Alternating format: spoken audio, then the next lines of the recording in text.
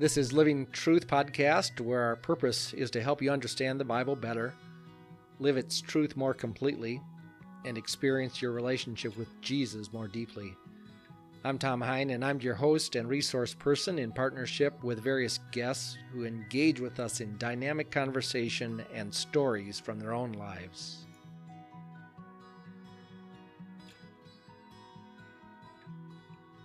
Hello, everybody. It's great to have you back on Living Truth. We are continuing to talk about missions a little bit, and this is Tom, of course, and Kathy is with me. Say hello, Kathy. Hello. Yeah. Good morning. We're glad to have you back. We were just talking a little bit. We had another podcast a while ago on Revelation that we had you involved with, and today we're going a little different direction. Yes. Yeah. So, of course, Revelation is Bible truth, and now we're talking about applying Bible truth on mission, and particularly on mission to West Africa. And we could give you the country name, but I think we'll just call it West Africa, and I'll tell you a little bit about where it's at, and then y'all can look it up on the internet, on ubiquitous Google. So, West Africa, there's Liberia, and then I was invited while I was teaching over in Liberia by a student who's a very sharp pastor to come to this particular country just north of Liberia. The country that we traveled to is about 90% Muslim and a very Muslim culture. Early in the morning, I would hear the imam at the mosque when I was either lying there just getting out of bed, and many of you may already know, they will cry out, Allahu Akbar, which means God is great. And I mean, they'll broadcast this far away. We were probably half a mile away from the mosque. Did you hear that in the morning? I did not hear that, in no. the evening?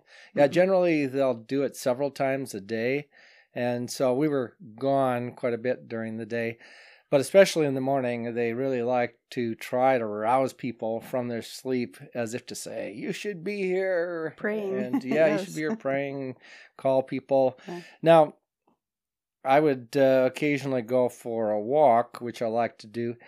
And I always try to greet people if it's appropriate. And so I greeted a couple of people down near the mosque, and they were very friendly. I think, sometimes we have this idea that Islamic peoples, that they're not friendly, but in my experience, the people of Muslim faith that I've met are just like people in the United States in that they get married, have families, work a job, trying to survive and live, and they've just latched on to a different worldview, either because of their family or because of some reason overriding in culture that they do that. But getting back to the story, so I was invited by this pastor, Samuel, and as we began to interact by email, he said, well, we know, Pastor Tom, that you would like to train pastors and you've done this, and we're very interested in this, but we also would like to do some other training. And another part of the training we would like to do is with teachers. And so thought about some different people, and one of the people I thought of is Kathy. And Kathy, you said yes. Yes, to I come. did. And did you know what you were getting into when No, you said not yes? at all. How was it different than your expectations? Well, my expectations were that I would be working with a small group of women, and I would essentially be sharing the way the women at New Hope study the Word of God. And we would be going step by step. When we study here at New Hope every Wednesday, we study a portion of Scripture, and we take a small portion and we summarize the content. Then we say, what is the lesson that God is trying to teach? And then how does that apply to us? And it's been so effective, and such a great way to study the scripture that I just wanted to share that with other people. And I basically thought that's what I was going to be doing. Yes, and the method, if some of you might know, is we call it inductive Bible study. And whether it's teaching in a women's study, whether it's teaching like I do to teach pastors and leaders the elements of how to do inductive Bible study, it's all very similar. But you arrived and the context was quite a bit different. And well, yeah. In your defense, you did warn me. I did warn you. that we were going to be doing teacher training. Yes. So I kind of... You did have some things ready. Yeah, I went a different direction, and I had gotten a Ruth study ready, and so that was actually translated into French. I wasn't really defending myself. Oh, okay. Because I always say, when you go overseas, you don't know exactly right. what's going to happen. Exactly, yeah. But I appreciated so much your flexibility and your willingness to go with the opportunity that God brought. Right. And I did feel bad that there wasn't more opportunity to interact with women, but God gave you some opportunity as time developed. Yes. Yeah. That's right. And so that first day, I think I was there at both my training that I was doing and then came to your training.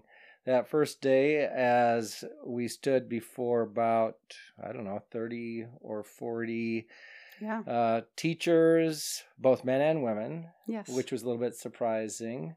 Yes. And tell me about some of the background that you learned about some of the teachers that were there as the week went on and as you got to know them a little bit better in terms of their context.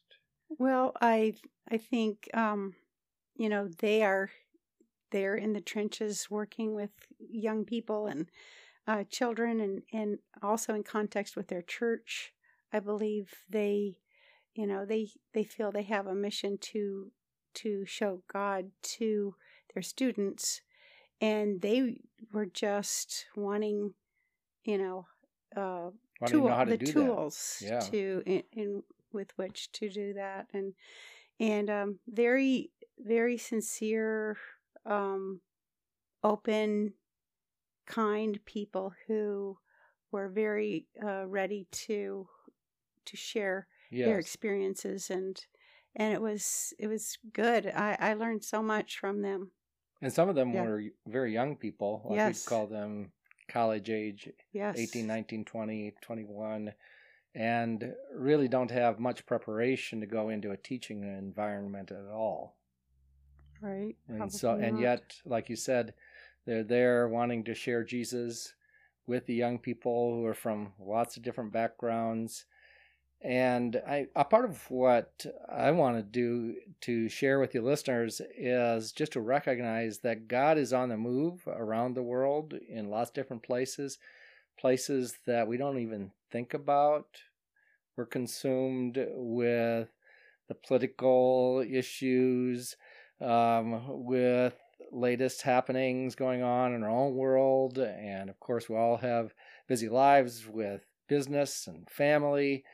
And just to be aware that when you step into different countries, different situations, God is doing things. And what did you see in terms of stories you heard, in terms of what you saw and heard from the students that were a part of your class? What did you see and hear that God is doing, Kathy? Well, I think the main thing that stood out to me was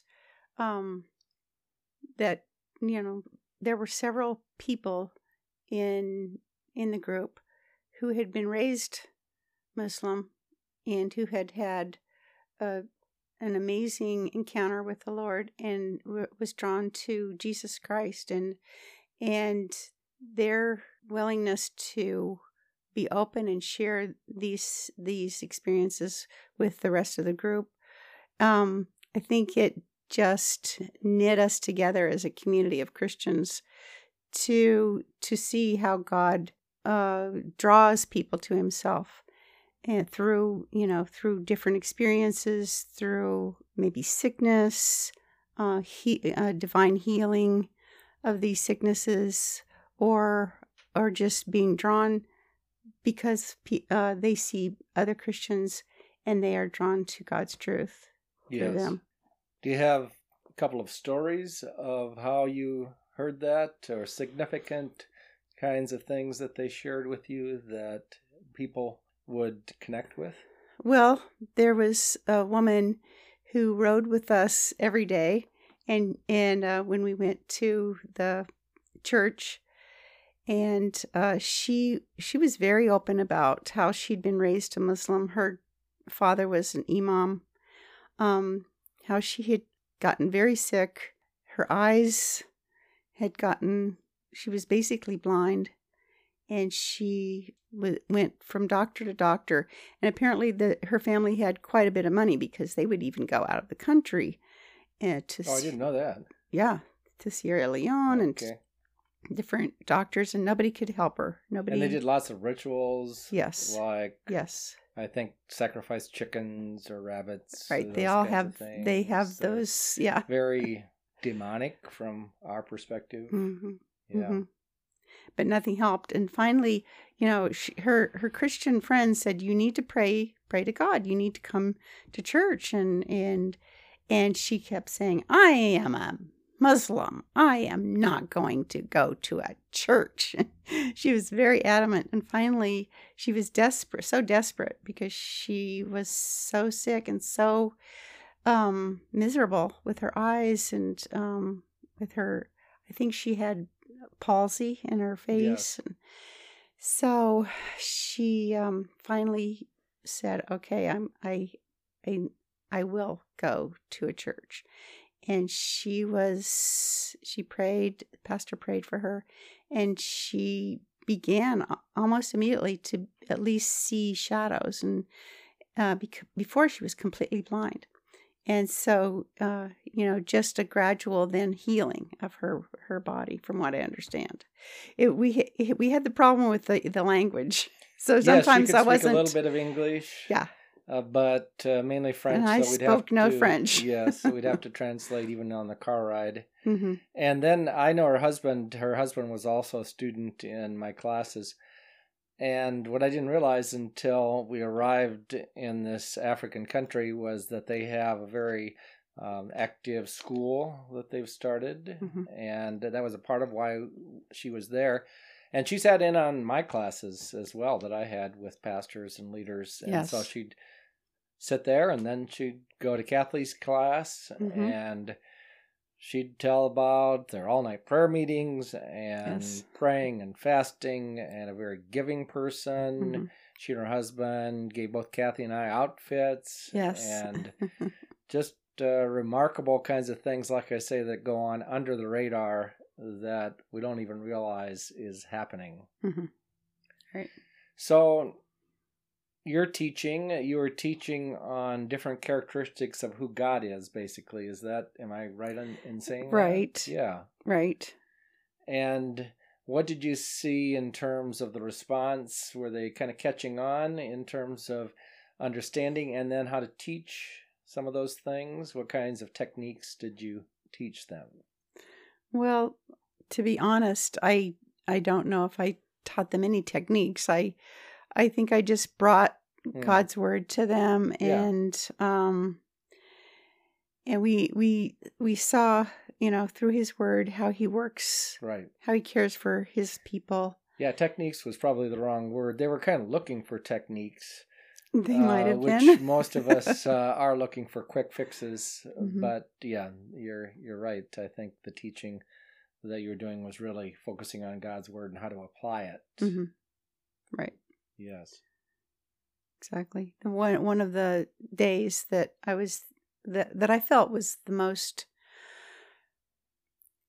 I think, received by the students was the day I shared about the difference between the Muslim God and our God, and how Allah is aloof, and He's not involved with His people, and how our God wants a relationship and comes repeatedly to his people. And we talked about many instances in the Old Testament where God physically came to Abraham and different people and shared, this is what's happening. Samson's parents, you will have a son, and this is how you will raise him. And then I encouraged them to use these stories to show their students how God cares about his people. He's not some aloof God who even when you're about ready to step into heaven will decide, oh no, you haven't been good enough, and can sweep you away and send you off to hell. So the Islamic understanding of God is very much the judgment scale. Yes, and fear, side. very fearful. Yeah, very fear-based, because they don't know. Allah is so capricious. He can just decide, oh no, you don't deserve to be in heaven.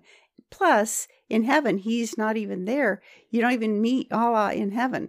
So we anticipate physically being with our Lord and fellowshipping with him, and the Islam faith does not. Yeah, the other thing I've had a hard time down through the years sorting out is the Islamic view of women and how women play a role in faith in Islamic fashion. And I mean, they're often very hidden away, both in terms of in houses and even the way they dress and things. And that's pretty contrasting in terms of the Christian women who are very open and involved. And even in my classes that I taught on how to teach the Bible, how to understand and apply the Bible, and then develop messages, there were several women that were actively engaged in learning and growing. They were very engaged. Yes. And participated exactly. in all the discussions. I'm just looking outwardly, but I don't see that happening very often in Islamic faith. Right. So what else was there? Were there other kinds of things that you saw God at work through? And I think some of us have already probably heard, I shared a little bit through email and even on a Sunday morning, just how the situation was rather hard in terms of our travel and the environmental conditions. And so, but that's a part of it, of what you get into sometimes. But other ways you saw God at work that you'd like to share? Well, I was so impressed by how involved Samuel and his wife are in their little community. Yeah, the primary pastor who is leading the teaching. Yes. And he worked so hard. He was so willing to drive us, those hard miles. I would watch his face, and he had to concentrate so much with all the traffic and the terrible roads and. Yeah, an hour and a quarter to an hour and a half drive both ways. Yes, and then I found out from one of the missionaries that was only 6 miles, and I still can't believe that. I still think, but even if it were 15 miles, I'd have to get out a map, and I haven't actually done any research on that, and I thought that can't be right. But even if it were twice as much, it was still hard. 15 miles for us is nothing. Compared to the hard, hour and a half that we were in the car. And the thing about it, the other thing, as I've been talking with people, and I said, a lot of it would be like we were just going over these roads. They weren't gravel roads. They were just dirt roads with lots of bumps and washed out places. It'd be like us driving through your backyards here in town. And no, they didn't look their like backyards have grass. But our backyards are better than what we were traveling over. And even in that, most of the people actually don't have cars. Right. Most just they walking. Just walk. Right. Yeah. And so his wife, I realized halfway through, or maybe more than halfway through the week, that his wife was cooking for every single person that was involved in the conference, all of your students. And then, which were about 40, I think. I don't know. Maybe not quite that many. And then all of mine, yeah. My students. Yeah. So at least 60 meals. Yeah, maybe 20, 30, 40, I don't know. Whatever. At least 50 to 60 meals every day. And then on our last day, when you had the baptism and we had to go back to his house, I realized how she was cooking that food. It was on a campfire in front of her house, where she just was feeding wood into her little fire, her little campfire in front of her house. And she had a big thing of rice and a big thing of the sauce that was so delicious. And then she would put that on her head with her helpers. Of course, she had some young girls that were helping. And they would carry that, how far do you think that was? At least 4 or 5, 6 city blocks. Yeah. Over a stream. Yeah, maybe a third of a mile. Up and down the road, yeah. And I was so impressed by how hard she worked. Plus, she was a teacher in the school. So she was also helping teach in her off times. I don't know when those were. Maybe they let the children go home early. That it was Holy Week. So maybe I know there was one day that I got to visit the school, and there were dozens of children there. Many children. Yeah, they're not distracted much, but they did have a TV in their house, which I was kind of surprised at, but I don't think they're distracted much by watching TV or by playing video games or all the kinds of things that we get distracted with. I was reminded a little bit of their example. I was doing a wedding for Jeff and Abby Stuffelbeam, who have been studying for the last 3 or 4 years at a missions college up in Minnesota, and they got married, and I was privileged to preside over their wedding ceremony. And they did a foot washing during the wedding ceremony, and we read from Philippians chapter 2, which says, "Do nothing out of selfish ambition or vain conceit, but in humility consider others better than yourselves. Each of you should look not only to your own interests, but also to the interests of others. Your attitude should be the same as that of Christ Jesus." And then it goes on and it talks about how Jesus came and humbled himself, became obedient to death, even death on a cross, and that God exalts him to the highest place, gives him the name above every name, that at the name of Jesus every knee should bow in heaven and on earth and under the earth, and every tongue confess that Jesus Christ is Lord, the glory of God the Father. And I think of that passage both in light of the foot washing at the wedding, and now that you're mentioning Samuel and his wife, and just the example that Samuel, and I'm trying to remember what his wife's name was. Grace, that's right. Samuel and Grace. The example that they had in terms of, like you said, serving from early in the morning, late at night, and really committed to the gospel. And they are seeing people come to faith. They're seeing people from Muslim background.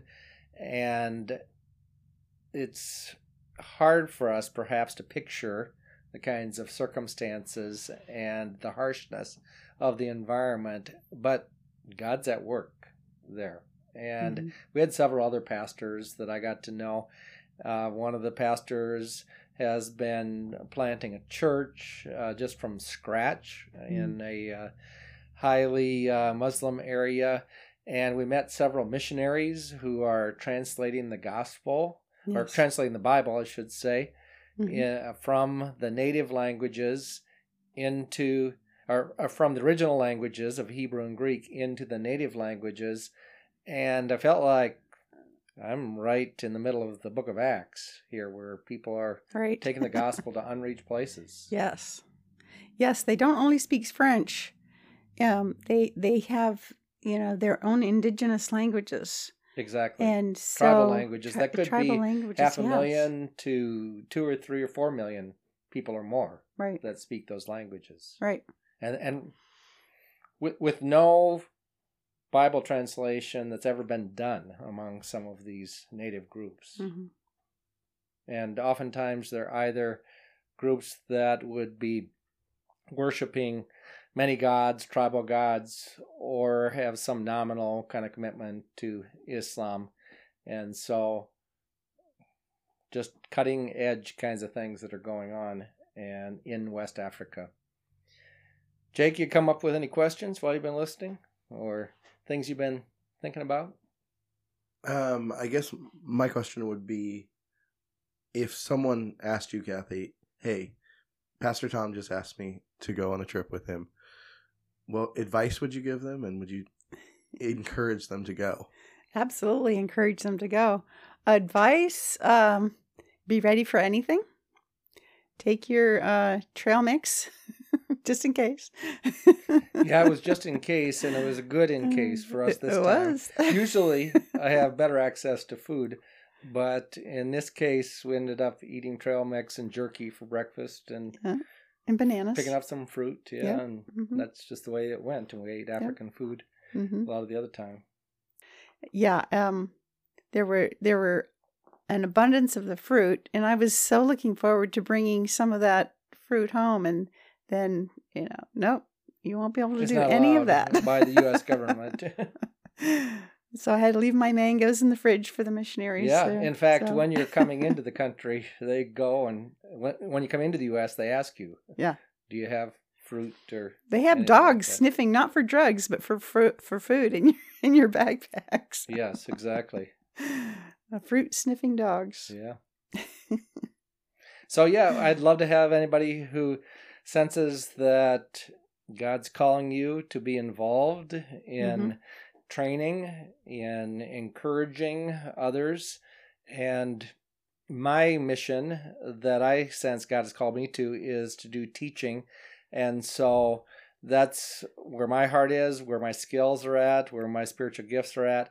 But almost always there are other opportunities with whatever skills you bring along where we can plug you in, or just coming along just to get to know and encourage people and hang out with them.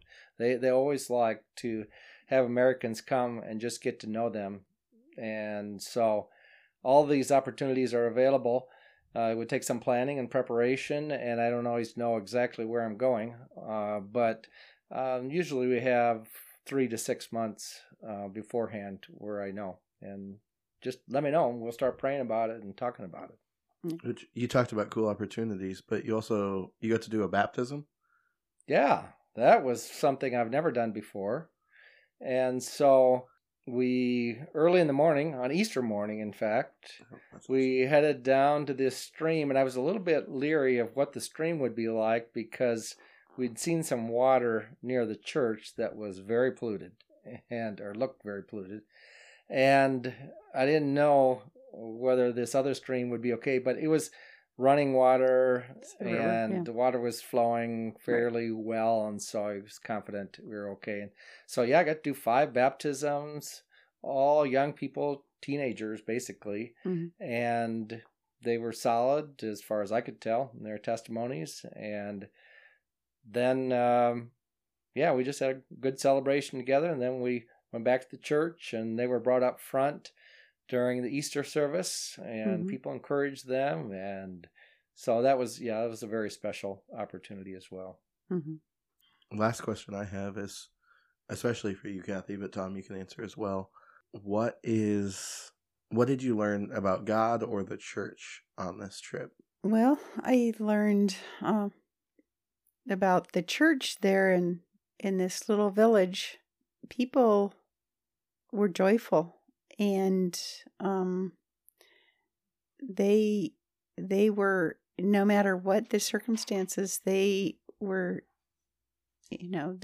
joyful in the Lord, and their singing and their expression with each other, loving and caring and kind toward each other and toward the other people in the community. I could see God working through the church within the community. And I was encouraged by that, to see that. And I was reminded the picture in the book of Revelation is that there are peoples from every nation, every tribe, every people, language standing before the throne and in front of the Lamb. And it talks about being around the throne of God and the angels around the throne, around the elders, the four living creatures fell down on their faces, saying, Amen, praise and glory and wisdom and thanks and honor and power and strength be to our God forever and ever. Amen. And so you've probably heard us talk about reaching unreached peoples, and I've kept an eye on this for many years, and people that do the study of unreached people groups will note that slowly the gospel is going out to unreached peoples all across the world. And to be in a place where I'm interacting with both local people, local evangelists, church planters, and church planters from the West who are taking the gospel to unreached peoples, for me, it was like, yeah, it's really happening. And Jesus, come quickly. Mm-hmm. And so that was a big takeaway for me. Mm-hmm. Thank you, everybody, for listening. And I hope you're challenged and encouraged to both to pray and to consider what your role is in God's work here and around the world. Blessings to you all. Thanks for listening.